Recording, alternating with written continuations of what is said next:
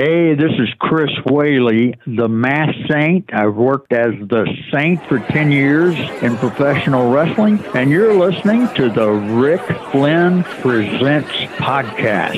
And if you miss any of them, you're going to miss a blessing that'll teach you a lesson. You're listening to Rick Flynn. With a shout out from London town, it's Rick Flynn Presents.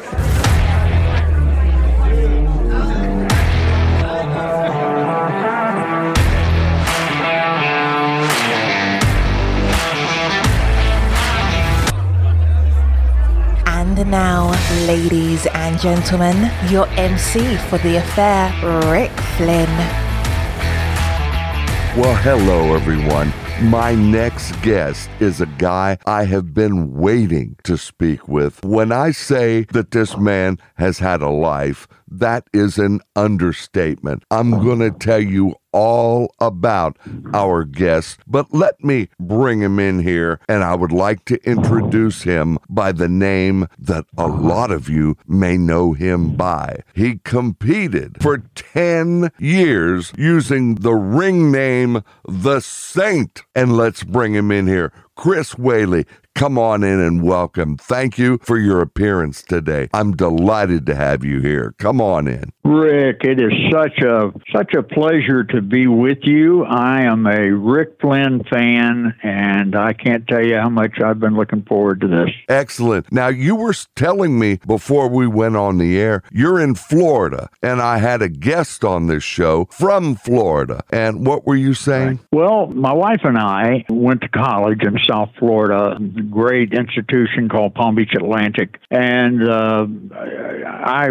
was a fifth-degree redneck when I went to school there, and my wife took me to church at this Church First Baptist West Palm. The pastor was Dr. Jess Moody, and he was known as Burt Reynolds' pastor. Matter of fact, in Burt Reynolds' last book that he published, he tells a story of going to church there at First Baptist West Palm. Dr. Moody didn't want them to be mobbed by people. He didn't even want them to know that Burt and Dinah Shore were in the service, so he had this little thing fixed up. Burt was in the back. Dr. Moody would say, every head bowed, every eye closed, and that was Burt Reynolds' cue to walk into the service. He and Dinah Shore would walk in, and they would sit on the front row, and then after Dr. Moody prayed and everybody looked up, nobody was the wiser and knew that Burt Reynolds and Dinah Shore were sitting in the service. He told that story in his book, and then Dr. Moody's son, Pat Moody, is one of my best friends, and Pat wanted to be in the movies, and Burt told him, he said, get your degree in drama and I'll put you in movies. And so Pat and I graduated in December 1976, and Pat went right into the movies. He was in Smokey and the Bandit 1, Smokey and the Bandit 2, he was in The End, and he was in also Gator. And Pat left the movies to become a pastor like his dad, and Pat actually ended up doing Burt Reynolds' funeral, and he's told me stories about that funeral, and it was just amazing. Especially with Lonnie Anderson being there. I have a lot of great memories. Can I tell you one more story about Burt Reynolds? Absolutely. Yes, go ahead. Well, when we were in college, that was when the Mike Douglas show was on. I don't know if you remember the Mike Douglas show. We've talked in this show about Mike Douglas before, but go ahead. Yeah. Yes. But he always had a co-host, and they were filming in Miami, and his co-host for the week was Burt Reynolds. And so the kids at college found out that Dr. Moody was going to be on the Mike Douglas show. Dr. Moody, by the way, he is the one who founded Palm Beach Atlantic. That's why all the kids were crazy about him. But anyway, we didn't have TVs in those days, and so we had to find somebody that had a TV so that we could watch the show. And so we were sitting there. Mike Douglas said, Burt, why don't you introduce this next guest? And Burt Reynolds said, well, there's not a lot of people in his field that want to be around me, but I consider him my friend. friend and my pastor. He's the pastor of First Baptist West Palm, Dr. Jess Moody. And so Dr. Moody came out, and Mike Douglas said, you take a lot of heat for being this guy's friend, don't you? And Dr. Moody said, well, they just don't know the Burt Reynolds that I know. And he said, well, why don't you tell us about the Burt Reynolds that you know? And he told this wonderful story. He said that his mom was living with them, and she was dying from throat cancer. And one night, there was a knock on the door, and they opened the door, and it was Burt Reynolds. He was in a tuxedo. He had rented a convertible Rolls Royce, and he said, I've come for Connie. That was Dr. Moody's mom. And Mrs. Moody took her upstairs and put a dress on her and combed her hair and put lipstick on her, and they got her to the door. Burt walked her out to the car. He took her to the most exclusive restaurant in Palm Beach. Afterwards, he danced with her, and then he took her for a moonlight stroll along the intercoastal there in West Palm, and then he parked with her, and then he brought her home. He walked her up to the door. He kissed her on the mouth, and he said, good night, Connie. And when Dr. Moody said his mom walked into the living room, said her eyes were as big as wash tubs, and she looked at him in that gravelly little voice. She said, the girls in Sunday school will never believe this. And that was my great story about Burt Reynolds. So I had to get those in because I'm a big Burt Reynolds fan also. But thank you so much, Rick, for having me. It's great to be with you. Absolutely. Now, you enjoyed the interview that we did with the person who actually did the last interview with Burt Reynolds. Right. He was filmed, he was screenplay writer and movie director Rick Pamplin. We did not one show, we did 2 shows with him, and those shows are online. People can hear them right now. What about those shows, before we get into yours, did you like? Just the honesty of the movie director and his love, obviously, for everything Burt Reynolds? You know, it was such an awesome interview, and I think you loved it, Rick, because you didn't really have to talk that much. This guy has one story. Yeah, he has one story after another about Burt Reynolds, and Burt is such an icon for, you know, the people that love movies, because he had, over 80 movies, I think, and it's just a unbelievable interview where you're hearing this guy just tell story after story after story, and that each one of those interviews went by, the hour long, but you think, my goodness, this was only 20 minutes, and you look up and it was an hour, because the guy's just so fascinating, and I really enjoyed it. When I shut up, somebody has to be a good speaker. I'm telling you, they have to be.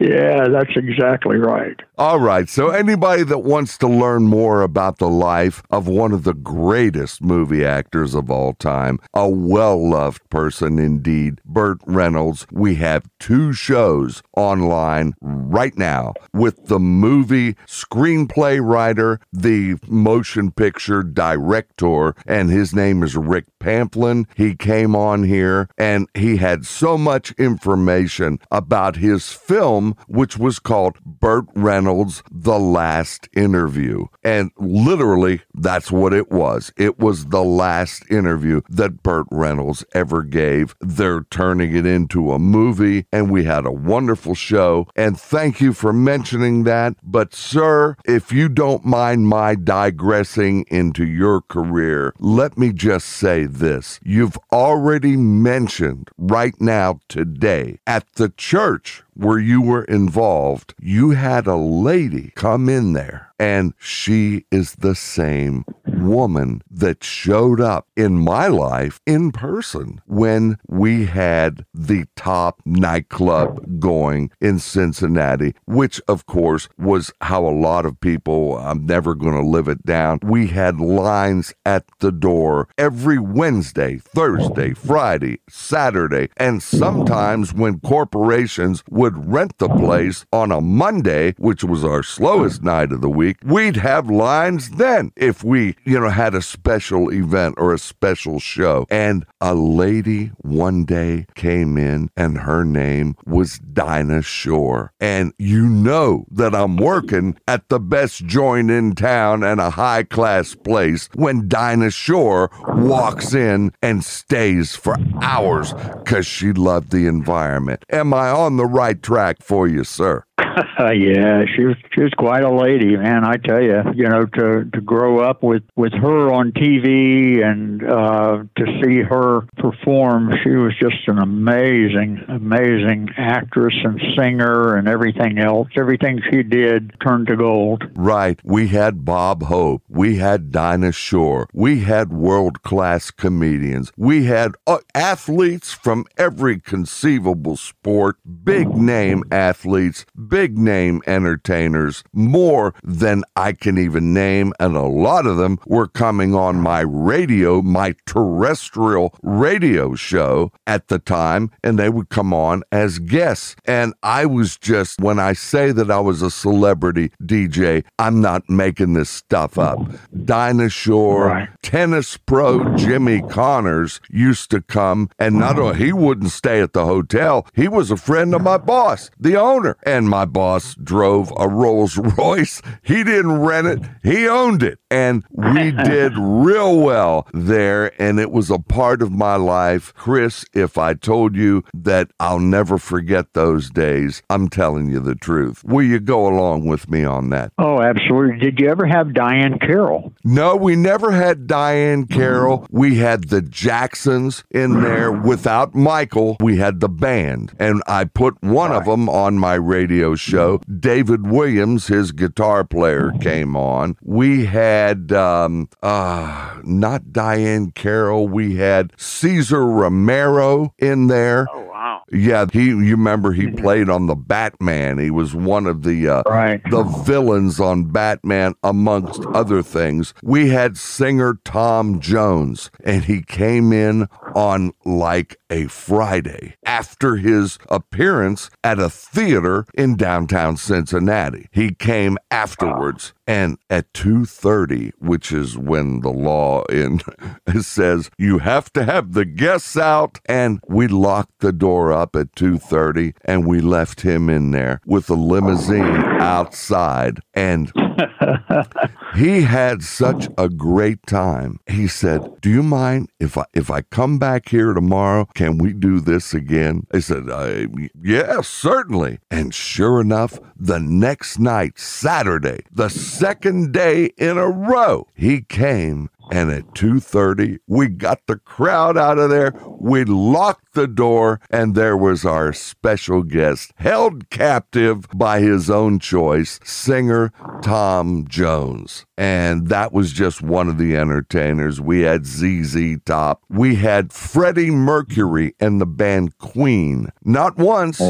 but twice. They were there. They did 2 tours. They came on the first tour. They played in Cincinnati. They loved it so much. A year later, they made another tour. They came back, and they came and saw us again. Every week I would look out, and there would be somebody out there, and my bosses would come in and they'd say, "Rick, we want you to announce so-and-so is here with us. Acknowledge them, acknowledge them, acknowledge them."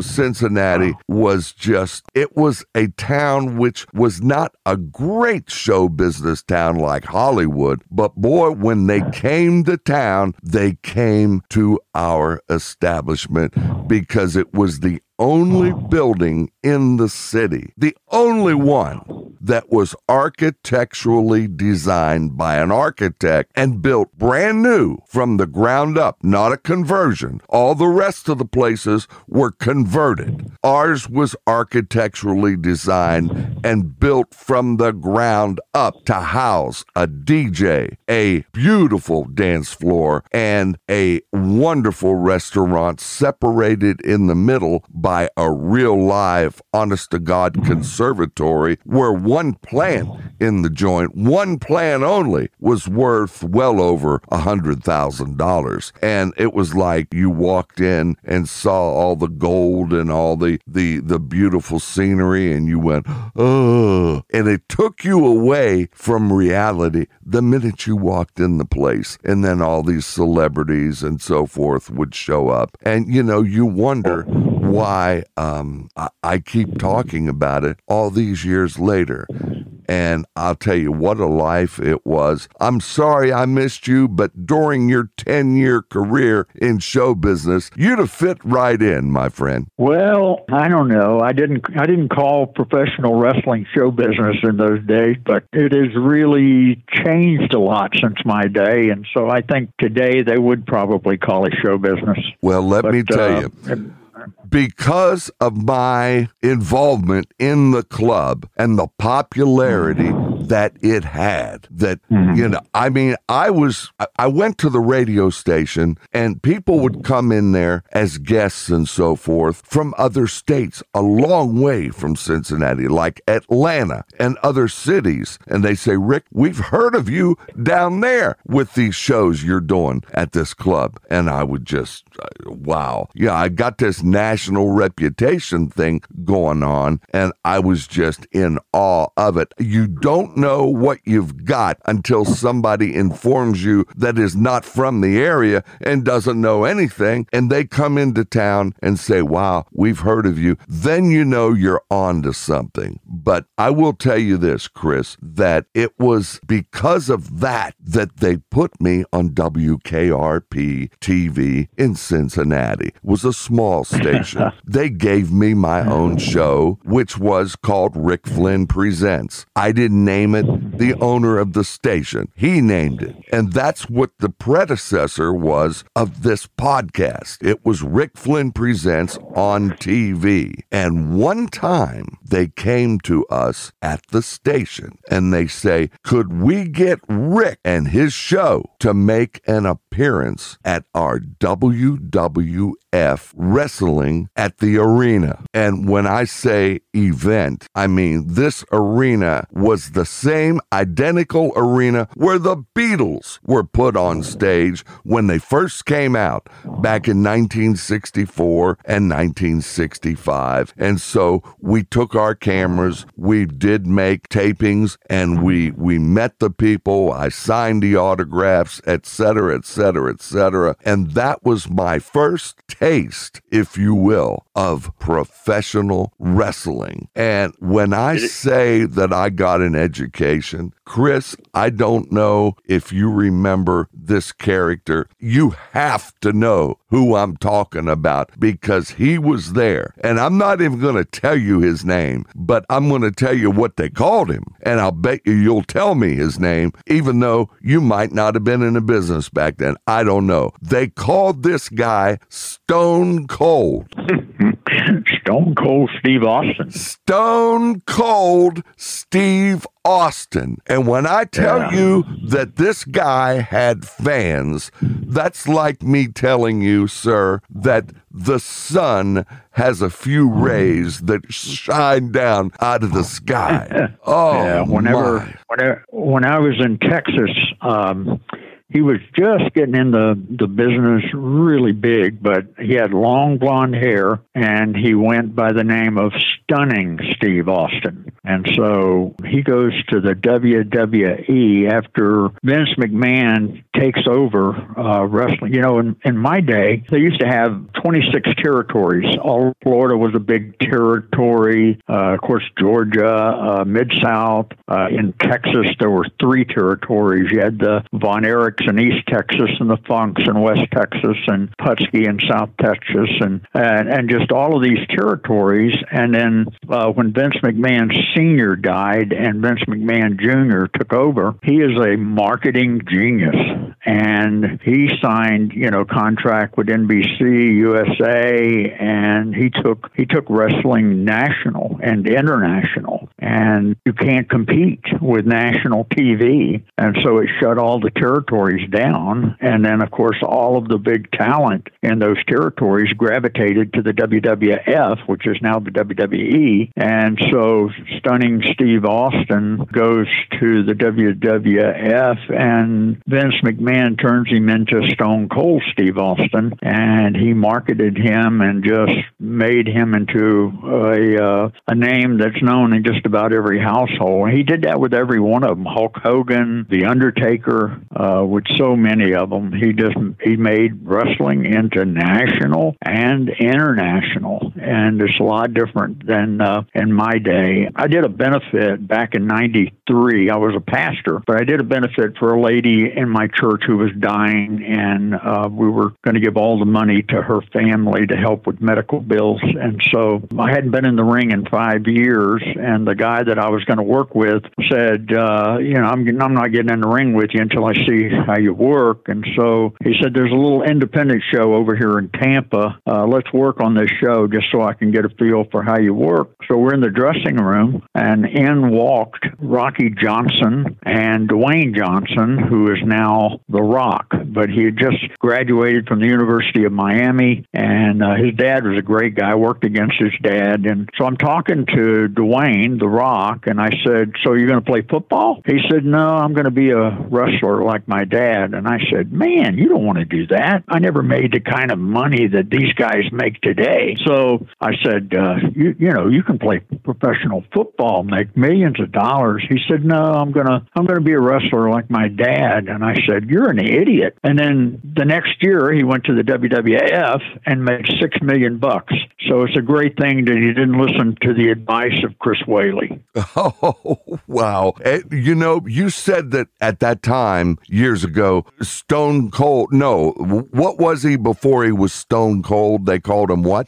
Stunning Steve Austin. Yeah, you said he had long blonde hair. When I worked on the show with him at the arena, he was bald at that time. He was Stone Cold Steve Austin. All right. And the number one shirt, and I'm telling you, I've been to concerts my whole life. I have been to big name shows. I'm telling you something, Chris, I have never in my career ever seen a t-shirt at an event, any event. I don't care what it is, that sold more units than this solid black t-shirt with big white letters on the front that all it said was Austin 316.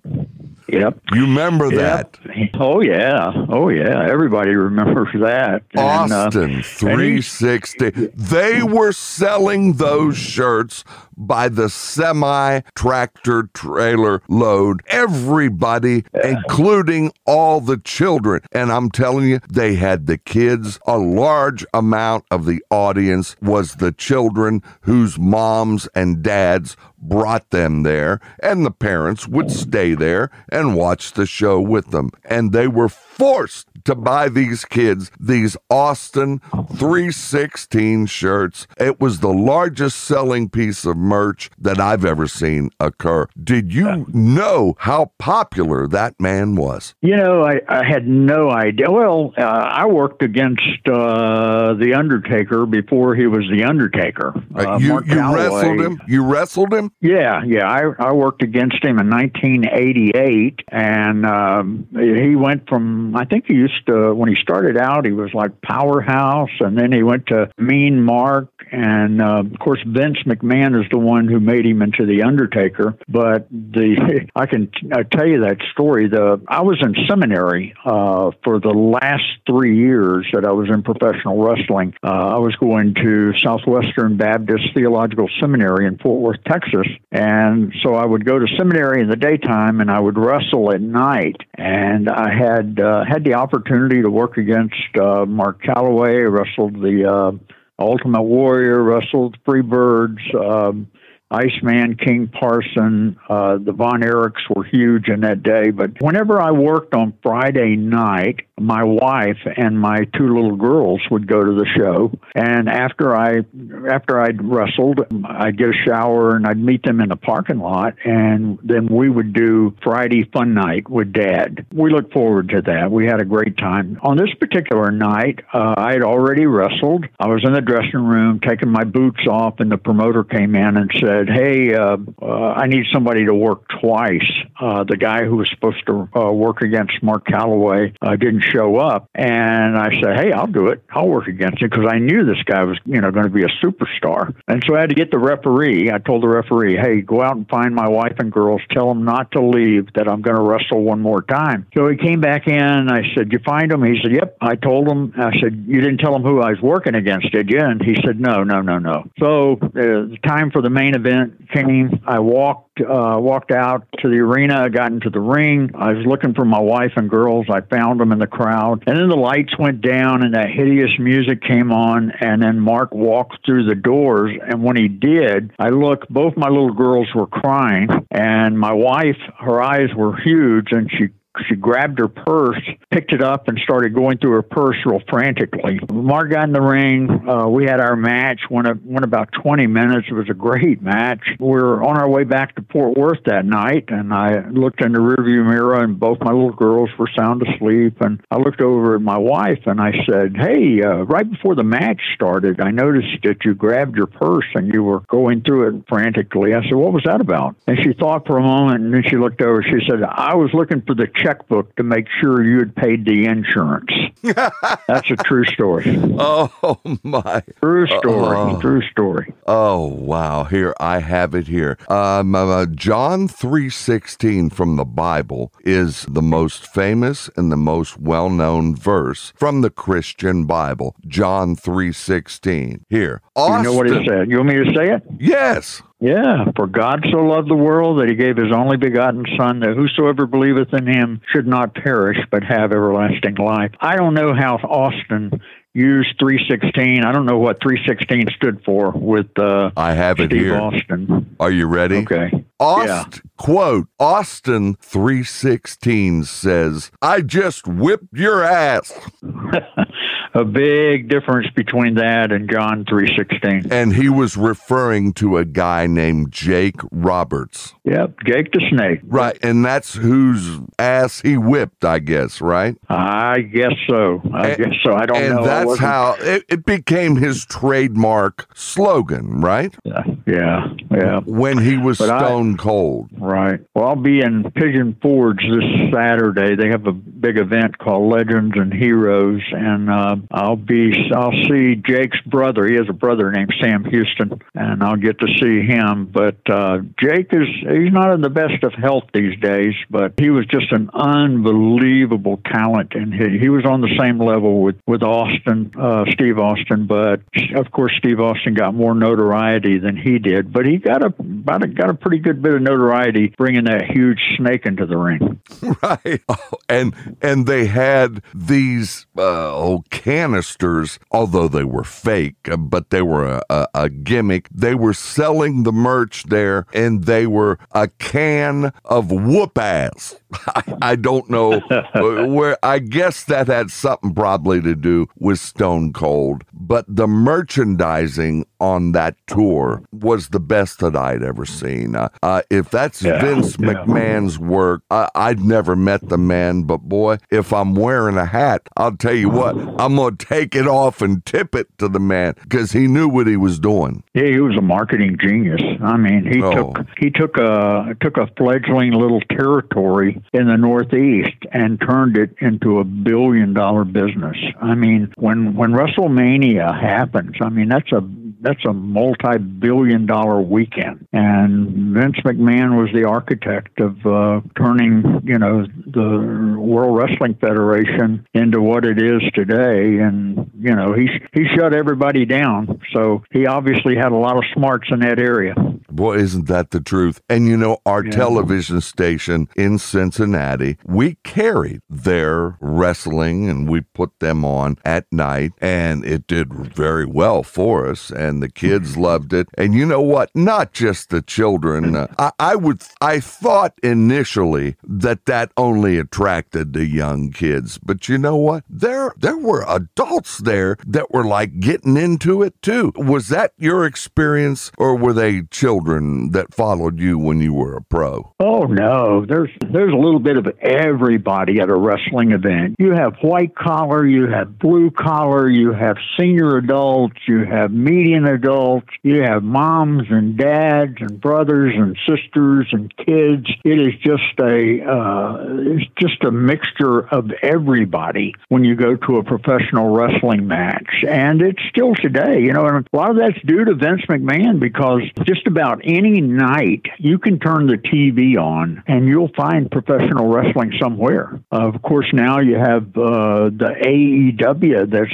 given a lot of competition to the WWE, but there are literally thousands of independent wrestling organizations all over the United States, and there are wrestling shows going on every night. And wrestling is a big deal today. I mean, people just can't get enough of it, and continue to love it. And even with me, I've been out of the business since 1988. The movie that was made based on my book has just given me a reprieve too. And every week I get messages, I get emails, messages on Facebook, on LinkedIn from people who saw the movie or read the book. And so even though I've been out of the business and been in the ministry for 35 years, I'm still connected with wrestling because the wrestling fans just don't give it up. They're great. Best fans in the world. Listen, when I was there, grandmothers were there bringing the kids. Oh, yeah. And they were up there yelling and screaming and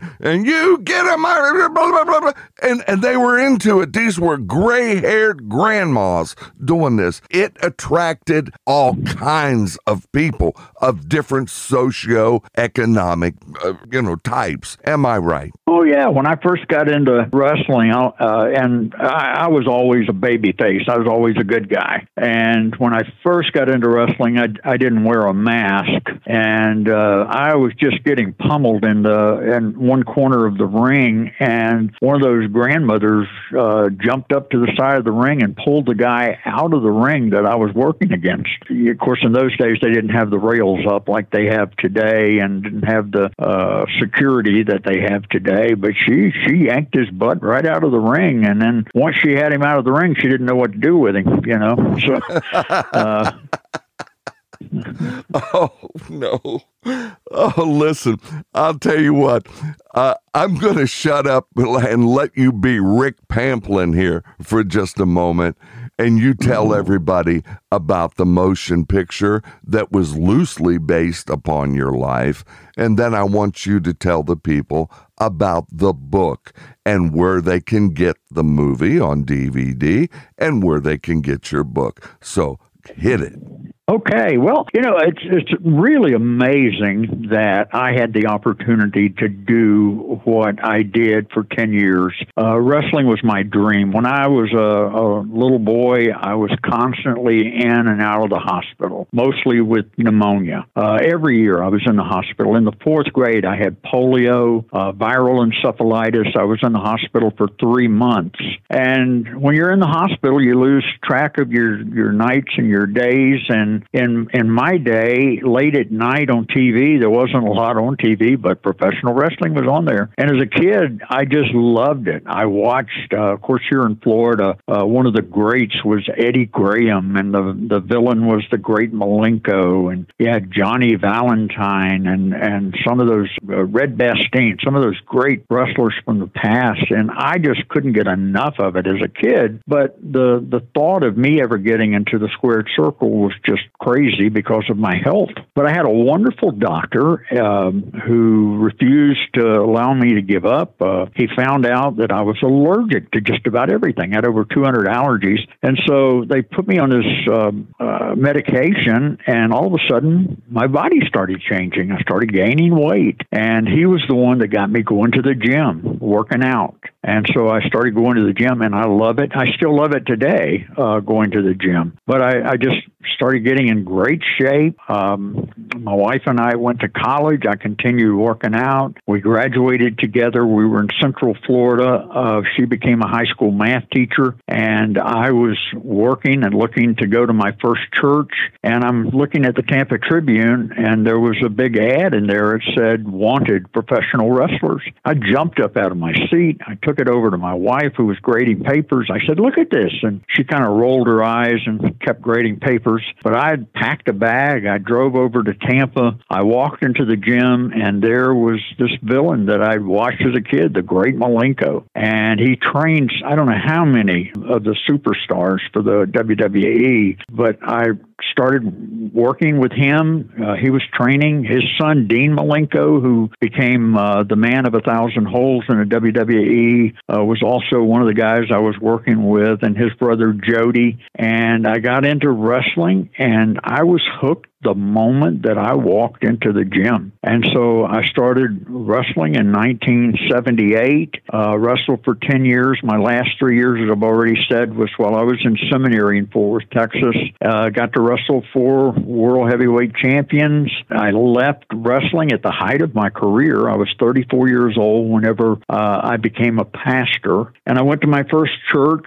and they teach you a lot of stuff in seminary, but they don't teach you how to be a pastor. So I'm kind of learning on the job. And I had this precious mom who would come every Sunday. She was the last one into the church, and she was the first one to leave. And she had 2 precious little kids, and she'd drop them off in our kids program. And so one Sunday, she shows up, and she's got sunglasses on. And I thought that was a little unusual. And after the service was over, I always stood at the front and shook hands with people. And on that day, she was the last person to leave. And she came up to me and grabbed my hand with both of her hands, and she had tears coming down her cheeks. And I lifted the sunglasses, and she had 2 black eyes, and it just enraged me. I mean, any man that would hit a woman is a dirtbag. And I thought about, who hit this woman, and found out it was her husband. And I thought, yeah, the mother of your children, and you would abuse her like that. And I told her, I said, "I'm going to go see your husband." And she said, "Oh, don't do that. He'll hurt you." And I said, "I'm not really worried about it." So I went to their house, and I called him out. I just said, I told him exactly what I just said. Any man that hit a woman is a dirtbag. You're a bully. Bullies only pick on people that they know they can defeat. And so I'm here, and I want to see how you do against somebody who's able to fight back. And so we danced in his front yard, and it was a lot of fun because I didn't get to relieve my stress as a pastor, but I relieved a lot of stress that day on that old boy, and he never hit her again. And that was the beginning of just episode after episode where I handled things with people more as a professional wrestler than I did as a pastor. I had episode after episode, and I thought, this would make a good book. And so my wife talked me into writing it, and I wrote this book called The Masked Saint, which is every chapter is based upon something that happened in my life. And then shortly after the book came out, I started getting calls from movie producers, and the first guy that called me was he was the producer of the first 3 Teenage Mutant Ninja Turtle blockbusters.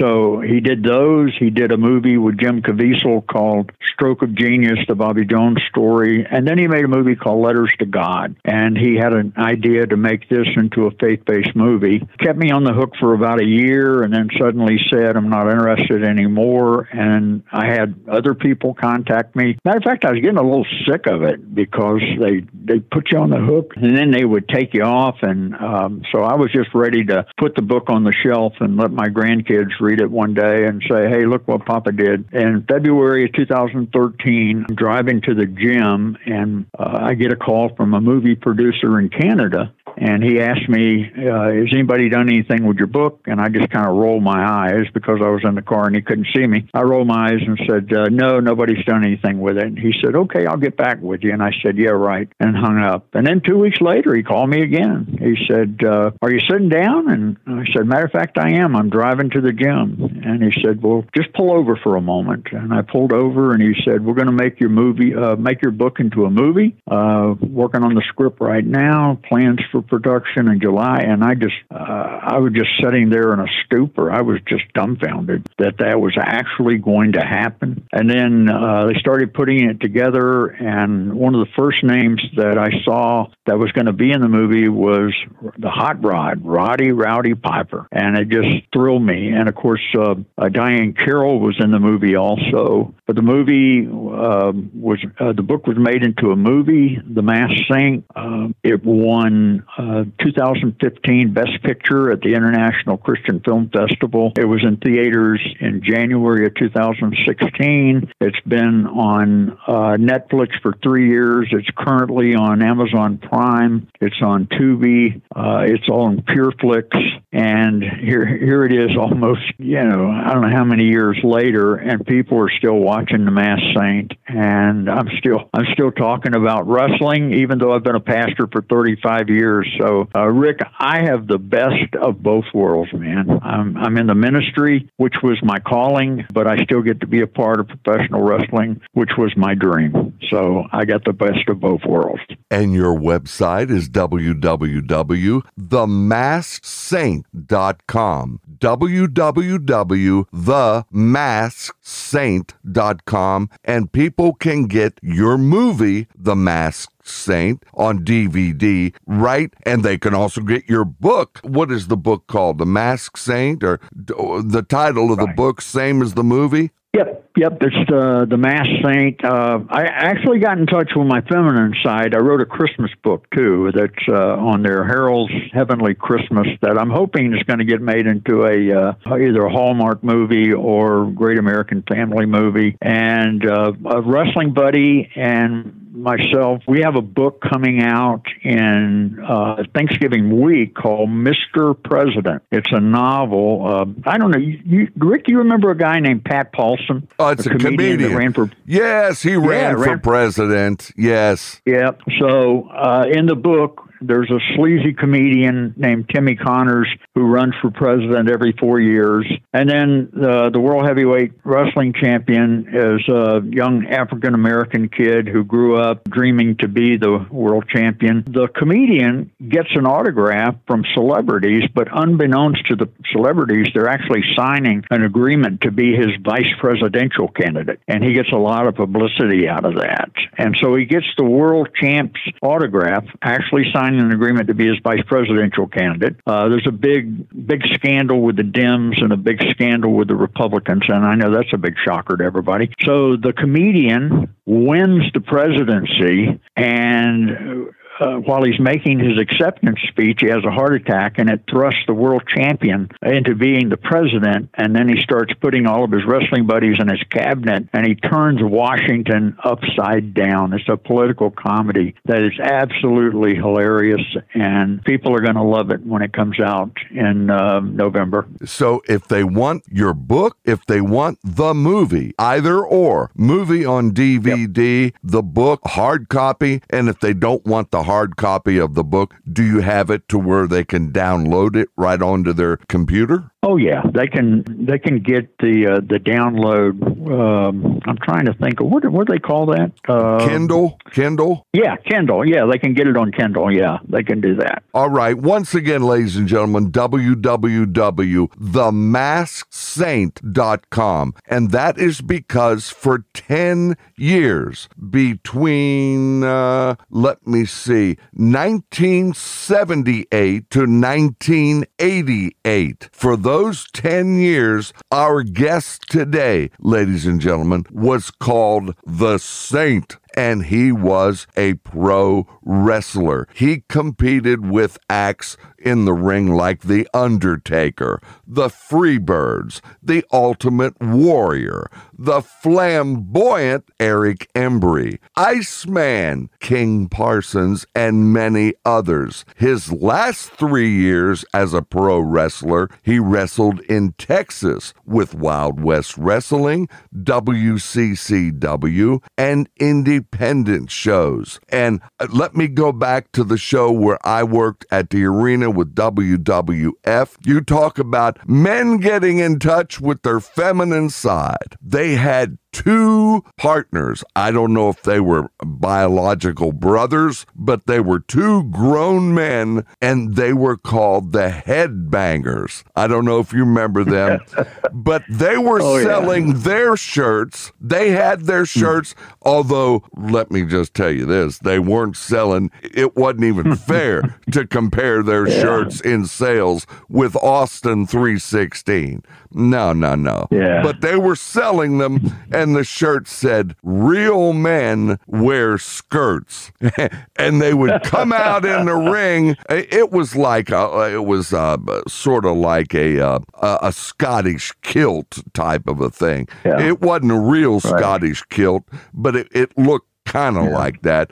And this was the Headbangers, and they were on the bill that night with their shirts, "Real men wear skirts." I'm telling you, everybody had a little shtick, a little, a hook, if you will, much like a hit record. But they weren't selling records; they were wrestling acts, for heaven's sake. It was an amazing performance, and boy, I'm telling you, I cannot stress this enough. They were making the money, Chris. They were making it hand over fist. Yeah, I think those 2 guys ended up working as the sheep herders, and there was another name. They're both from New Zealand. One of them passed away last year or this year, but they were just phenomenal in the ring. I'll never forget the first time they were on the WWF. Bobby Heenan was one of the commentators, and when they walked out, Bobby Heenan said, "Well, there you have it, folks, living proof that the Three Stooges had children."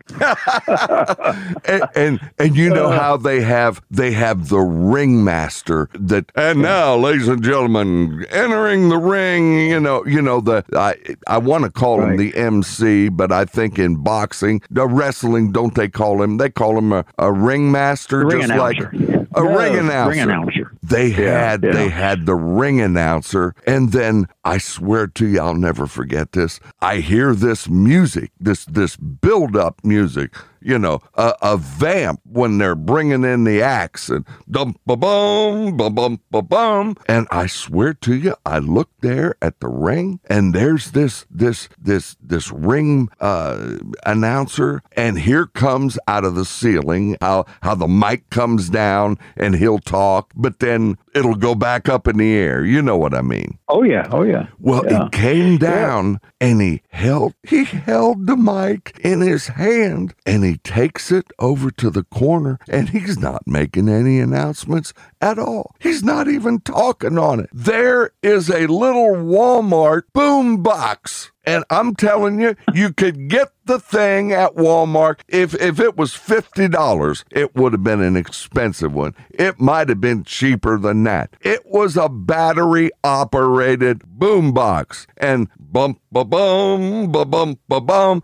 And the music of that whole event, which was sold out, was made by him taking this microphone and pointing it directly at this boombox. So apparently for this crowd that was making millions that night, they spent a grand total of $50 or less on the music system, and it worked like a top. Worked just fine. Well, there must have been some problems that night, because that's not the way they normally did things. I had the opportunity to be introduced one time by the great Jimmy Lennon. Jimmy Lennon, he did all of the announcing for the big TV shows and the movies. As a matter of fact, he introduced Elvis and Kid Galahad. He introduced all of these famous people that any kind of boxing or wrestling movies. The announcer was the great Jimmy Lennon. So I got to be introduced by him in Fort Lauderdale Bell at the Sunrise Theater one time. That was one of the highlights of being introduced by that guy. But they always made sure that the sound system was working. That was the first thing on the agenda. So something must have happened, Rick, that night for them to be using a boombox. I've never heard of that before. So I know for a guy like you who's been in the business for years and years, that must have been a crazy evening seeing them doing that, especially from your perspective. But I got to tell you, Rick, your voice is amazing. I mean, you need to be in the ring introducing those guys, and you still need to be at the top of the line with a voice like you've got, because it is primo. I love your voice. I get that all the time, and I'm available. Just knock on my door. Write me, RRICK Flynn at AOL.com. I'll MC your wrestling matches. If that, Vince, I'm here for you, my brother. Rick, you have absolutely one of the best voices in radio. I don't think I've ever heard anybody that can compete with your voice. I'm kind of jealous because I'm a Southern boy. I don't have that kind of voice, and I get up in front of people every week and speak, and I would just give anything to be able to have that Rick Flynn voice, but I don't have it, man. But I'm so glad you do, because you use it well. Thank you very much. We had a young man come on the show. He was a finalist on the British UK television show The Voice, okay? Not the American The Voice, the British The Voice. He said, what did he say? He said, Rick, I have spent the last 5 months of my life since appearing on this television show, which has given him #1 hits and all this notoriety and celebrity that he now enjoys in the United Kingdom. He said, I've spent my last 5 months doing nothing but promoting on radio and promoting on television. He says, and I have not been anywhere that sounded better than your show. And I had to get out the Cincinnati, Ohio Procter & Gamble puffs. It almost brought tears to my eyes, a guy that knows what he's talking about to say that. So I appreciate it very much, sir. And I'm just delighted to have you on. I'm delighted. You are, sir. And Diane, you mentioned Diane Carroll. Was she in the movie? Yeah, she plays the part of Miss Edna. Miss Edna was actually, in the book, is true because she's from my childhood, but for the movie, they brought her up to real time, and I was just thrilled when they had her play the part of Miss Edna. I mean, my goodness, she was an Academy Award-nominated actress, had an unbelievable singing voice. I mean, sang with Frank Sinatra, man. I mean, this lady was just really, really something, and she did a great job playing Miss Edna in the movie. She was a delight to be around, just a real precious person, and it was a real thrill to get to know her. And then sadly, she's no longer with us. She passed away, I think, a couple of years ago. She beautiful lady to look at. Great. I don't know if you remember another guy. Speaking of the United Kingdom, you remember a talk show host who was successful over there, and so successful they brought him over here, and he did well in the USA as well. His name was David Frost. You remember him? Oh, absolutely. David Frost. Yeah, my goodness. He had some world famous interviews. I think he interviewed Richard Nixon, didn't he? He had a big interview with him. I have no doubt, but I can tell you there is a connection. Can you tell me who his girlfriend was? Diane Carroll. Diane Carroll. Wasn't it? Very much. For a long time. And when he would announce people, I had a grandfather, my German grandfather, Opa, we called him. And Opa, if you don't know, that's grandfather in German. And my Opa would watch David Frost, and every show, if he had a female guest coming on, like say, for example, Diane Carroll, he'd give you the men on the show, and then he'd say, and next we have the delicious Diane Cannon, the delicious Dinah Shore, and he, how can you be delicious? And he would go off on him for say, this is right. You can't be delicious. And then, but you know what? My opa, he still continued to watch the show. It's just as a German, he couldn't understand where David Frost got off on calling all these women delicious. But hey, to each their own, Yeah, absolutely. Well, I tell you, you've brought up so many names from the past that I hope you got a lot of listeners that are our age that can appreciate all of that great stuff from the past. When you get to be our age, sir, here's what I'm going to tell you. Every day is a gift. I've seen so many people, it, and you're the pastor. You should be telling this to me. You know what? There's no guarantee that when I'll go to sleep tonight that I'll wake up tomorrow. Each day is given me to just experience life and for me to thank God that I'm here on this earth when a lot of my compatriots and people I knew and grew up with, and good people, I'm not talking bad people, good ones, have been called home years in front of me, and I've been accorded the joy of being able to live a little extra time on this earth. When I retired, I thought that was going to be, utopia. I didn't need to work anymore. I was retired.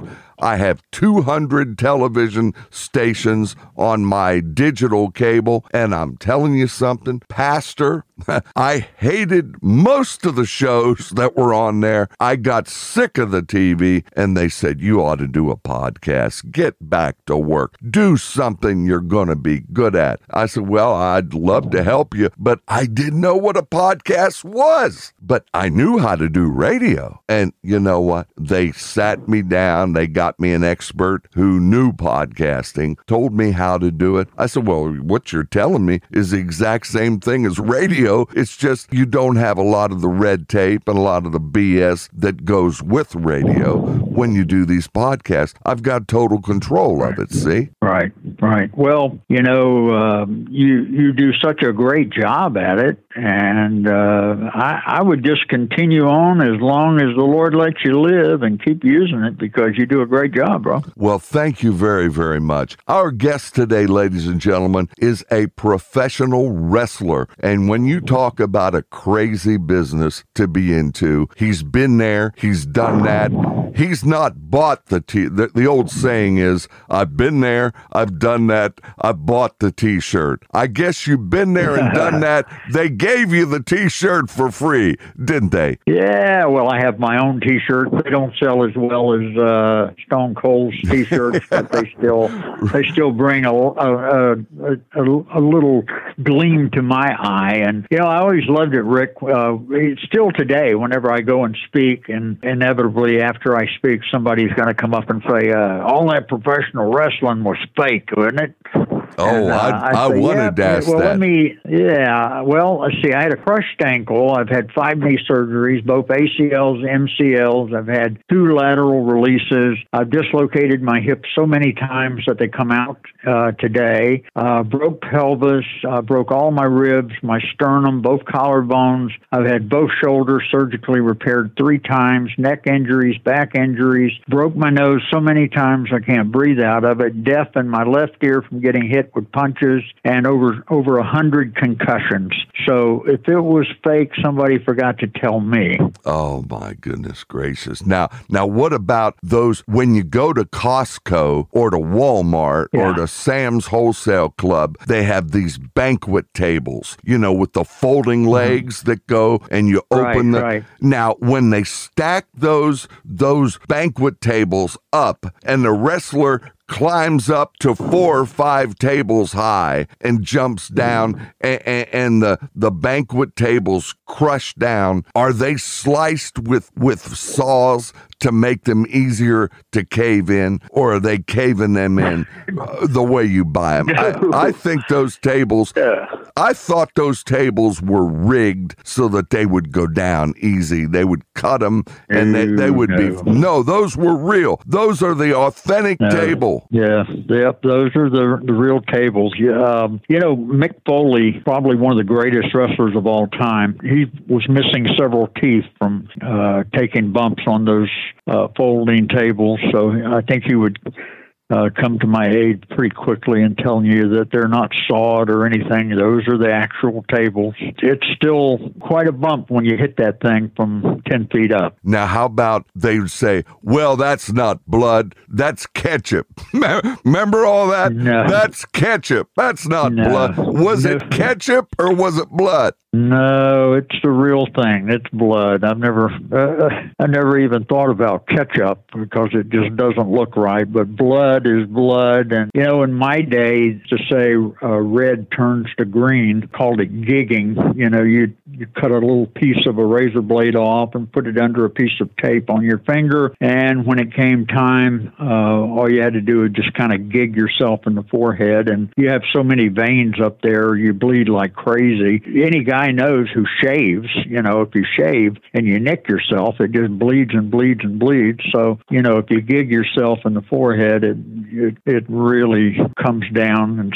And of course, a lot of times when you're working, you get banged up and you bleed without gigging. So wrestling was not fake, but it was predetermined. You knew who was going to win, you knew who was going to lose. And in the old days, there used to be a lot of blood, but in this day and age, you rarely see blood on the programs, WWE or AEW.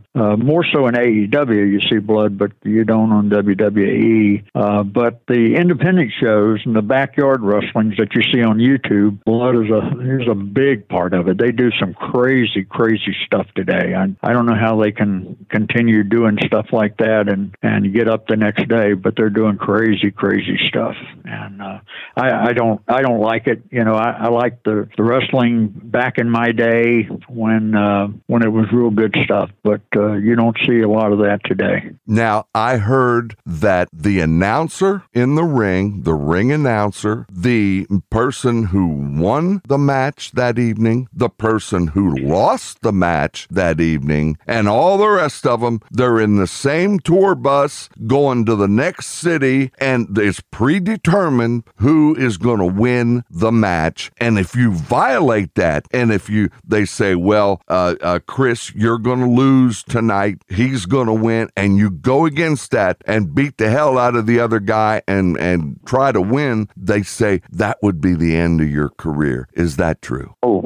Oh, absolutely. Yeah, you're not gonna go against your promoter and do something that the promoter tells you not to do, because you won't work anymore if you do that. You'll be blacklisted. You have to do you have to do what the promoter says. Right. Okay. Well, there we have it. All right. I'll tell you, you're the first pro wrestler that I've had on, and it'll soon be 200 episodes of this podcast, and I've loved every second of it. Chris, how can I thank you enough other than to say that I want everybody to go to your website, www.themaskedsaint.com. Themaskedsaint.com. You can buy the movie The Masked Saint on DVD. You can buy the book, The Masked Saint, in hard copy, or you can buy it through the Kindle and download it immediately. After you wrestled for 10 years with wrestling The Undertaker, acts like that, wrestling Rocky Johnson, who is the father of Dwayne Johnson, and isn't Dwayne Johnson, he was one of the biggest money makers, along with Steve Austin, in the wrestling business. Is that not right? Oh, yeah. The Rock was a huge, huge star. He'd be huge if he came back today. But, when I was in college, Burt Reynolds was the #1 box office draw in the world. And then it hasn't been that long ago that Dwayne, The Rock, was the #1 box office draw in the world. world today. So, I mean, he went from being a football player to a professional wrestler to the number one box office draw in the world. He's got his own production company now, and just about everything that he puts out turns to gold. So he's doing really, really well today. He really is. And your trainer that trained you in this wrestling is the great Malenko. I don't know him. How big was he in the business? He was great. Matter of fact, he was just inducted into the Hall of Fame in Iowa just a few weeks ago. He wrestled under the name of Boris Malenko, Boris, or the Great Malenko. His real name was Larry Simons, but he was just a super guy. One of the best in the business. He was a great trainer.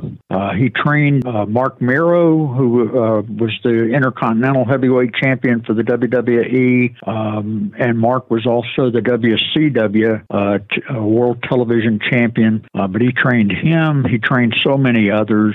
Just a great guy. And of course, his son Dean is now one of the top people for AEW, and his son Jody was actually I think the better of the two. Jody was just an amazing wrestler because he was trained by his dad and also the great guy from the past, Carl Gotch. So anybody in wrestling would know who the great Malenko was. Absolutely. He was one of the best. All right. You married your high school sweetheart. That tells me you must be married for years. How many years now? I met my wife when I was 16 years old. We got married when we were 20, and we have been married for 48 years. 48 years. And you have two daughters. Yeah. Have two wonderful daughters. My oldest daughter is married and lives in Melbourne, Florida. She has 4 kids, married to Rob. Rob's a mechanical engineer. My youngest daughter, Casey, has an amazing voice. She actually helps lead worship here at First Orlando in the 8:30 service. She's married to a graphic artist who's just one of the most talented guys you'd ever want to meet. They have 2 children, so I've got 2 wonderful daughters and 6 wonderful grandkids. I am truly blessed, and thank God every day for them. Absolutely. Now, you, after 10 years of being a professional wrestler, were you on these tour buses like what they were back at the WWF when they came to us in Cincinnati? They had buses. Did you actually travel in a bus to the next city and you were with the whole team, so to speak, the whole show? No. How did you get from one show to the next? Usually I drove.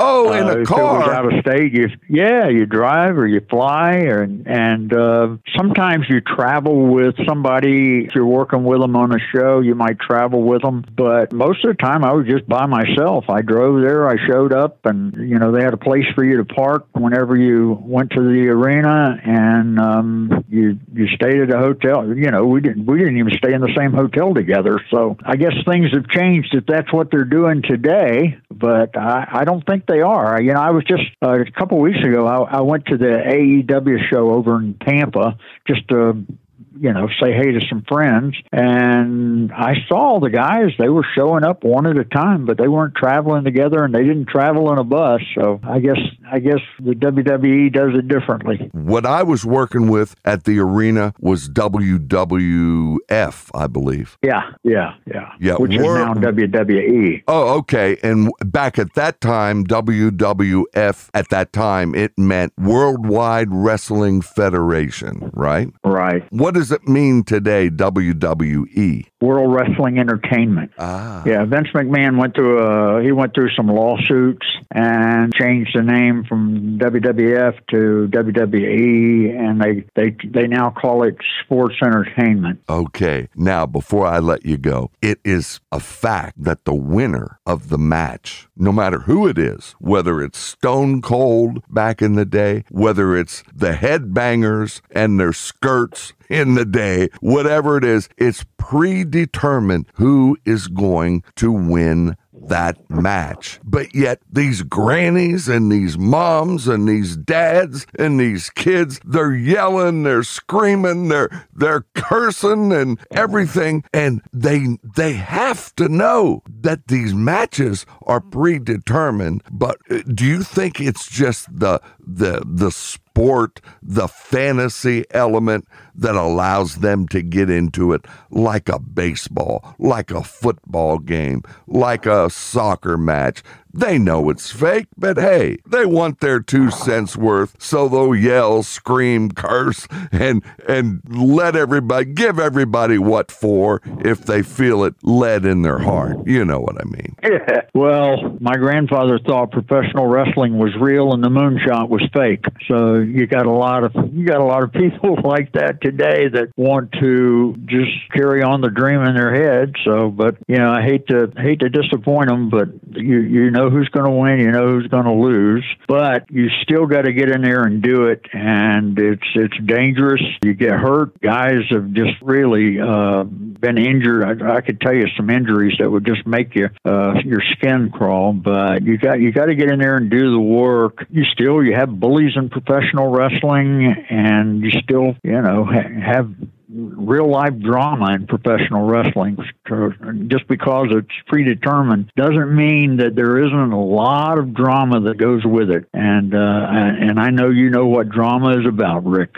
Oh, my. Well, if yours was the craziest business, mine is the second craziest, because I've seen it all. I'm telling you what, I don't even want to get into it other than to say, I think in your business, if Vince McMahon happened to be involved, no matter who the party was, they probably, yes, sir, no, sir, yes, we'll get right on that, yes, sir.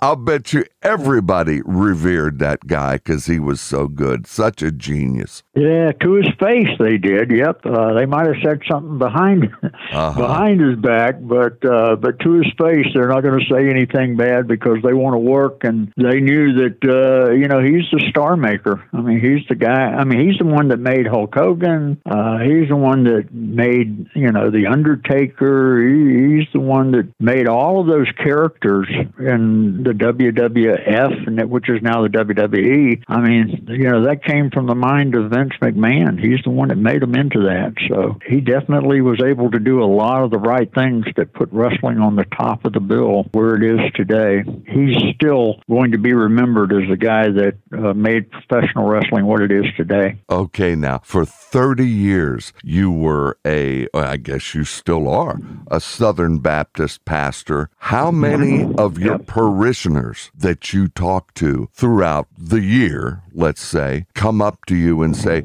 hey, I used to see you when you were the Saint. I used to watch you. Do a lot of them recognize you from the wrestling days? Well, I guess not every church member is a wrestling fan, but I've certainly had my number of people that said, hey, I watched you in your day, and, it brings back a lot of good memories when they do that, and we get to talk about the old days in professional wrestling, so it's been good, most of the people that I have had the privilege of being their pastor, me being a former professional wrestler, didn't detract from anything that I was able to do in the church, and matter of fact, I think it helped in a lot of ways because there were a lot of people that didn't want to come up against me if they disagreed with me, so that was a good thing. Oh, Lord Almighty. And in 10 years of being a pro in wrestling, 10 years of your life, how much ketchup was on your face to simulate blood? Can you give me the amount of ketchup that they said, well, that's not blood, that's ketchup? How much ketchup was on your face in 10 years? None. No ketchup at all. Matter of fact, I worked with a mask. I mean, if you look at the pictures, I had a white mask, I had white trunks, white tights, white boots, white cape, and whenever I did break my nose a couple of times, and that blood looks really good on white, I can tell you that. And there was no ketchup coming out of my nose. It was blood. I was in seminary, and I had a bunch of guys from seminary were coming over to Dallas to watch me wrestle. And the very first thing that happened in that match, he threw me into the turnbuckle and I broke my nose. And I have never bled so much in my life, but I was soaked in my blood and had to take an IV afterwards because I lost so much blood. But all of the people that were there that night from the seminary, they didn't think it was ketchup because they saw it coming out firsthand. Oh, my. Now, did your bosses that owned the show bring a doctor in every night or a nurse, or did you have to go in an ambulance to a hospital? Oh, no, you had medical right there on the scene. Yeah, right there on the scene. Yeah, usually a doctor, but always a nurse was there. And of course, today they have medics that are on the scene just in case there's an injury or whatever. So you got to have that there because you never know what's going to happen. Somebody's going to get hurt or whatever, and they're going to need it. And so they have excellent care there in case that happens. And I'm thankful for it. Absolutely. Well, we're thankful to have you on the show. Your parishioners down at the church in Florida, which I'm presuming, and correct me if I'm wrong, the church is open to the public if they're in Florida and they want to come to the service on Sunday. Is that permissible that you can announce that and invite them, or is it you got to be a member? Tell everybody if they want to come to, where are they coming if they want to come to church in Florida? Yeah, everybody is welcome. I'm serving on staff at the First Baptist Church of Orlando. Now, here in Orlando, you have Disney World, you have SeaWorld. We're called Baptist World because there's over 20,000 members in this church. Our sanctuary seats 5,000 people. We have 3 services on Sunday, 8:30, 10 o'clock, and 11:30, and everybody is welcome. And, Rick, I'm so blessed. I get messages. Just a couple of weeks ago, I had a couple that came all the way from Des Moines, Iowa. They had watched the movie, The Masked Saint, and at the end of it, there's information that I'm living in Orlando. And anyway, they did their homework, found out where I was, and came to church to get me to sign the book that they had bought, and also, wanted a T-shirt, and that happens all the time. So I have people come to the church that, have seen the movie or read the book, and I look forward to every one of those. And they're always more than welcome here at First Baptist in Orlando, always. Very, very well. Wow. And well, Rick, I'm going to send you. Go ahead. I'm going to send you a T-shirt. You've got to tell me what size to send, but my T-shirt has the Masked Saint, and on the back of it, it's got that quote from Edmund Burke: "The only thing necessary for the triumph of evil is for good men to do nothing." So I want to send you that. I want to send you that shirt. What size are you? I'll tell you what, we're going to discuss that. I'm going to tell it. Don't hang up, okay? I just want to tell everybody, don't hang up. We're going to discuss that off the air. All right. Ladies and gentlemen, Chris Whaley is his real name in real life. Chris, W-H-A-L-E-Y. Chris Whaley, for 10 years, was the pro wrestler called The Saint. He is the subject on a movie loosely about his life. In other words, they took some artistic license on the movie. It's not 100%, but give me, Chris, what do you think? Is it 80%, 85%, with 15% artistic license? Tell me about the movie quickly in regard to your real life. Is it semi-accurate or accurate? Oh, it's very close. They had to change some things for the movie. Everything in the movie is supposed to take place here in Florida, which is where I've spent the majority of my time. But the movie was filmed in Sault Ste. Marie, Canada in November, and there was snow on the ground. So they couldn't say that it took place in Florida. So they made a fictitious name of a town in Michigan to say it took place there. But I never pastored in Michigan. But it's just...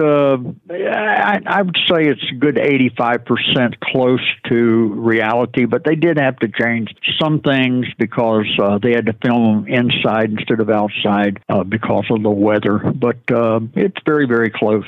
very, very close to real life. All right. Very, very well. Ladies and gentlemen, I hate to leave because this guy has been so entertaining and has had a life unlike any other that I've ever known in people that I've worked with, because when I was at the arena with our Rick Flynn Presents television show, we did our packages there.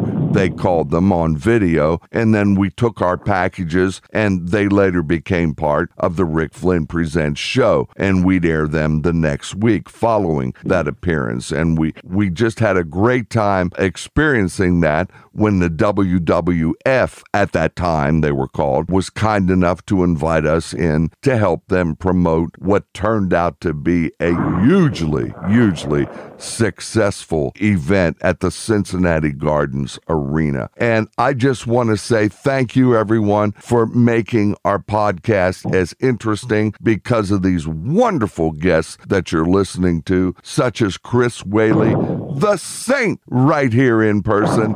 This is Rick Flynn. It's been fun, but I've got to run. On behalf of myself, the pastor, the husband, and the hero, aka the Masked Saint. Thank you, everyone, and we'll see you next week. Good night. Rick, thank you so much for having me on your podcast. I am so blessed because of the people that listen to your show. They're great people. They love you, and then they love the people that you have on your show. And so I get to be one of those, and I'm so thankful. Even though I was a professional wrestler, I'm a pastor. And anytime I can ever do anything for anybody for the cause of Christ, I do it. So anytime I can do something for you, you contact me, and I'll contact you back. I guarantee it. God bless you all, and thank you, Rick, for having me.